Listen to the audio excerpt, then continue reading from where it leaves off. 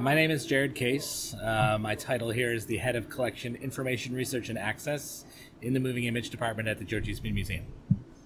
Great. So how long have you been working here at the museum? I have been at the museum almost 18 years as an intern, student, and then employee. It's a long time. So your first position here was an intern? Yes. And it started from the beginning? Yes, yeah. Where did you intern? Down in the motion picture department, as it was called back then. So I was working with various staff members on projects that they had over the summer, and then I continued it throughout the year. So whether it was collection management, working with films, or in the stills, posters, and paper collection, where we were moving items and trying to consolidate them. It was a little bit of everything, whatever they needed to do at that time. Wow. So have you always been interested in film and working at a museum?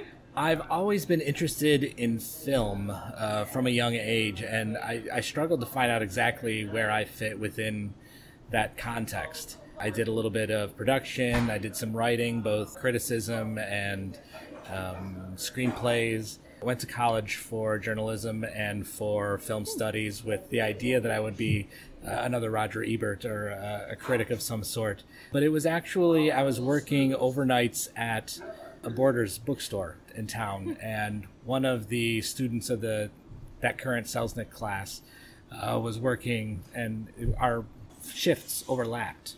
And he started talking about what he was doing, and I perked my ears up and I started asking him questions, and suddenly everything sort of fell into place. And that's when I applied to the school. I became an intern, and I've been here ever since. That's so neat. Yeah. What do you do on an average day here at the museum? An average day will consist of me handling a lot of email requests. So people want to access the objects that are in our collection, whether it's for shows here at the Dryden Theater. I work with the curator of film exhibitions, or if there are loans, so we loan the films out to other qualified venues, or if there are researchers that want to come in and look at the material. We handle all those requests in our team, as well as the collection management of the stills, posters, and paper collection. We have special projects that come up, whether it's a grant to digitize thousands of pages of the Technicolor collection, or if we are creating finding aids for some of the paper collections that are within our purview. These are projects that come up, and I need to manage those as well. So anything that has to do with where the films are, what information we need to know about them, and then how they're used internally or externally, it all goes through me. So what's one of your favorite aspects of this position? I think still, this is still the little kid inside of me, I guess, is finding those new things that I didn't know about. Whether it's an 1890s Edison or Lumiere that I hadn't seen before, or if it's a lesser-known film noir from the 40s that I get to experience. I think it's still the discovery of things. You can never know everything. Nobody knows everything. What are the misconceptions that people have when you tell them what you do here? Or what's something maybe people don't understand about your role? Well, if you talk to my parents, they just think that I watch movies all day for a living and just get paid to watch movies. In terms of the misconception of what I do, I think it's that I think the fact that we don't know everything, that we don't have complete control over everything in our collection, that there's still more to find out. There's still unidentified pieces of film in our collection, and we work every year to try to identify what those are, and then put them in context of film history and decide whether that's something that we might be able to get funding for to do preservation and get out into the world, or if it's putting new pieces together, making connections between the items in our collection that people might not have seen before. And I think a lot of that happens with the film program that we have, the series that we run, by making connections, not just the easy connections. These are all the films directed by William Wyler, but films that you might not have had together otherwise, but you find a common theme, and you put them together, and it's much like a photographic exhibition. You see something next to something else, and you make the connections yourself. Thinking about that, one of the interesting aspects of the museum is that we can project nitrate and that we store nitrate. So can you tell me a little bit about the Nitrate Picture Show and how that all got started? We've had nitrate in our collection since the beginning, since the 1940s when we opened. In 1952, we opened storage so that we could keep this film safe for generations to come. In 1951, we built our theater, the Dryden Theater, which has always had the ability to project nitrate because that's basically what it was. All the film made up until 1951 all the 35 was on nitrate stock. So if you wanted to show something from our collection, it had to be able to accommodate nitrate projection. Over the 6 decades plus that the theater has been open, we've maintained that. And we are one of the few, just a handful of venues within the United States that has maintained that or has gone back to make it possible in order to show nitrate film. So we've periodically shown nitrate films in our regular film program, but we've never, until the Nitrate Picture Show, invited people from around the world to come and see a weekend dedicated to nitrate, celebrating not just the exhibition, the experience of that original print, so going to see the Mona Lisa as opposed to looking at a picture of the Mona Lisa or a copy of the Mona Lisa. We preserve that exhibition experience, but we also dedicate time to the conservation. So talking about the film as an object, talking about how it's lasted for 70, 80, 100 years. The earliest film that we've shown in the festival was from 1913. It was 104 years old when we showed it. And if you keep it in good condition, these artifacts are still vital. They still have life. They can still be seen as they were intended to be seen and not just as the master material saved somewhere else. And it's something that is a rare experience because there aren't that many places around that can still do it. We're going into the 4th Nitrate Picture Show this year, which is very exciting. One of the things that I think is both fascinating for people and sometimes a little frustrating, especially for press, is that you don't announce any of the films that are being screened at the festival. Why did you make that decision? For a couple of reasons. The main reason is that we want to talk about the nitrate. We want to talk about this experience. The titles become less important when you understand that this can only happen in very specific places around the world. It's more like what the original experience was of going to the movies. When people went to the movies in the 30s and 40s, they were just going to the movies because it's the movies. They didn't necessarily know what they were going to see before they went to the movies. It was a big program of shorts, cartoons, newsreels. They just wanted to see whatever was on the program. And this replicates that in that nobody knows what's going to happen, what's going to go on screen until it happens. What's your advice for somebody who would be interested in doing what you do? Wow. Doing what I do. Someone wants to steal your job. How would they go about that? Experience, I think. Whatever you can do. Handling film.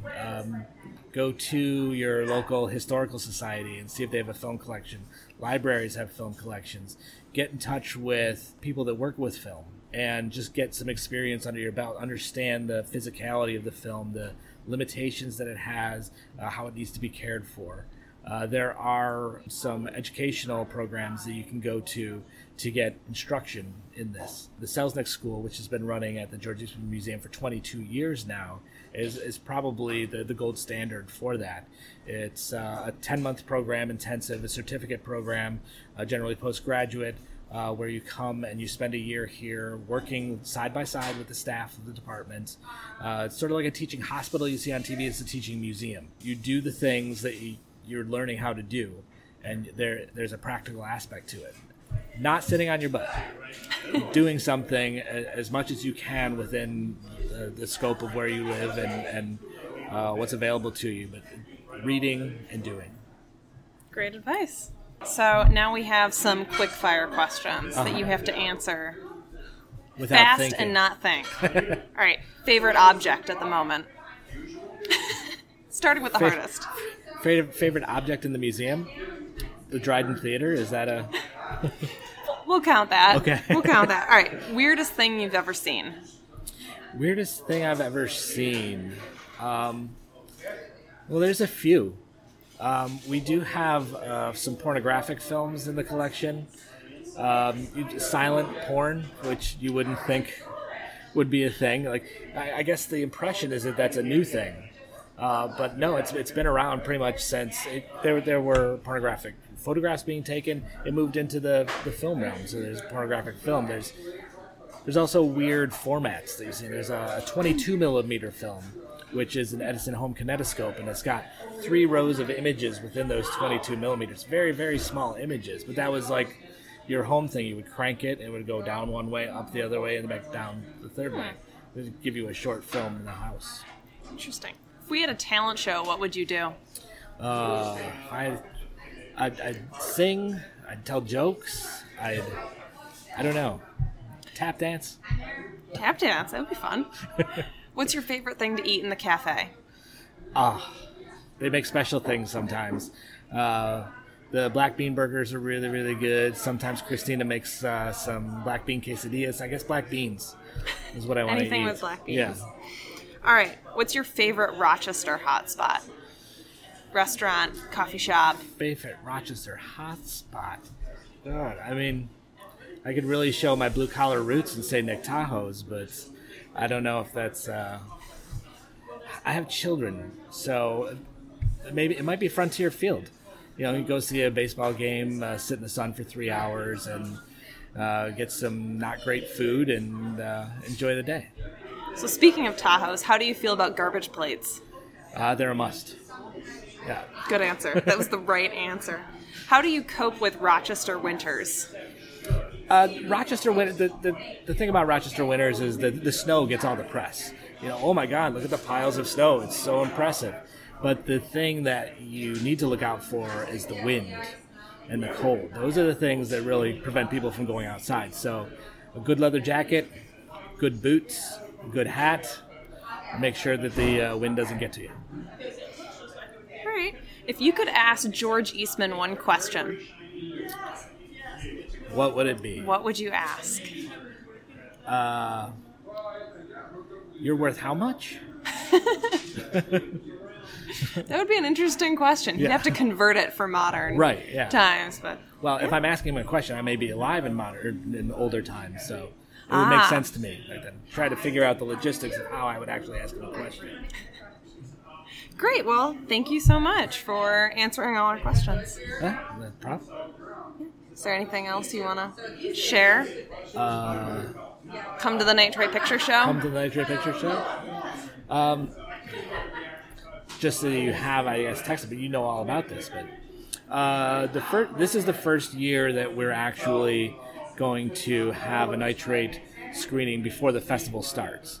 So on Thursday, the 3rd of May this year in 2018, we are announcing one title, and that is going to be on Thursday night at 7:30. It's going to be Hamlet from 1948. Best Picture winner, which perfectly coincides with our series that we're running on the 90th anniversary of the Academy Awards. It was the first independent production to win Best Picture. People in Hollywood were very upset. They threatened to boycott the Academy Awards in the future because the Academy was honoring this little film from England as opposed to celebrating Hollywood studios, which is what they thought it was supposed to be. But we have pre-screened it. It looks just gorgeous. Beautiful black, deep blacks, sharp contrast. The jewels on the screen just like sparkle off the screen. And it's a print from the Library of Congress, which we're very happy to work with. They're very happy to work with us as well. They don't have a theater that can show Nitrate film, so this is the one way they get to see their own prints on the screen, is to send them up here as part of the Nitrate Picture Show. So they've been very generous with their time and with their artifacts, and it's going to be a really great event. And it's 2.5 hours long, a good event movie for people to come. And if they're getting their first taste of Nitrate, it'll hook them from the beginning.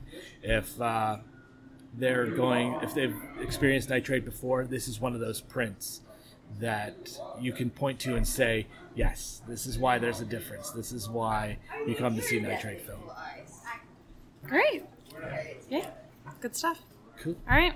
I think we're all set. Cool. That was now it. I need the tea.